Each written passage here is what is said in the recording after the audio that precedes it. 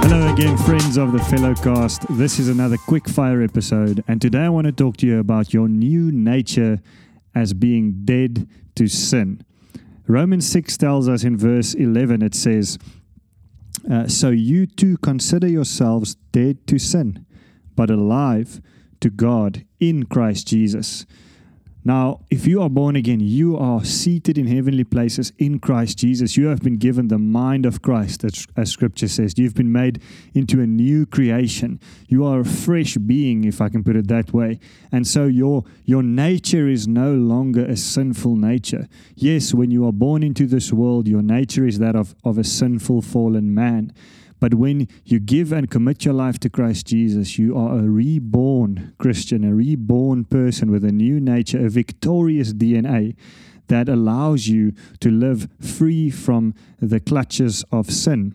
Yet you still have a responsibility. You and I have a responsibility when it comes to our sin. And Colossians chapter 3, and I want to encourage you to go read through chapter 3 of Colossians. In fact, go read the whole book. But in chapter 3, there's these very precise statements that says we have to put away our sin, and it lists the sin. It lists the various sins, and it's not all inclusive, but it talks about putting away the sin in your life. You must also put away the following things. And then in verse 1 of Colossians, it says, Colossians chapter 3, it says, So if you have been raised with the Messiah, seek what is above, where the Messiah is seated at the right hand of God. Set your minds on what is above, not on what is on the earth.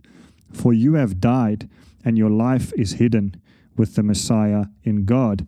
So today I want to encourage you that you have the authority, you have the strength, the power, and the grace to be able to live a life that resists sin.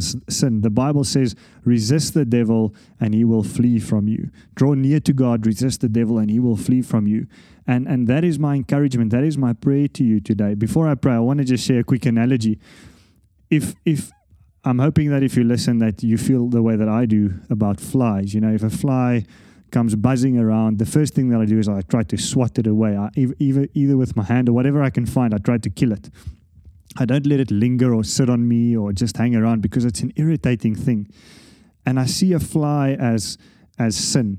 We need to treat sin the way we would treat a fly. If I see that sin coming, because remember, sin is no longer coming from the inside no more. It's no longer my nature. It's now the enemy trying to tempt me with sin from the outside.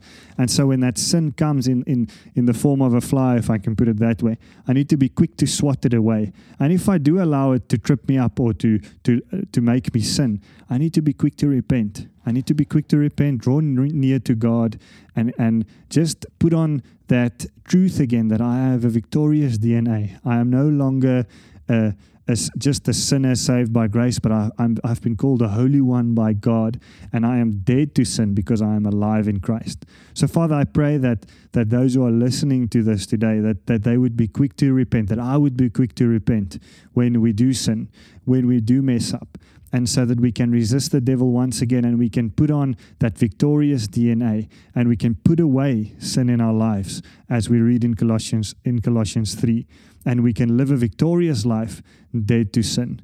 Bless you today in Jesus' name.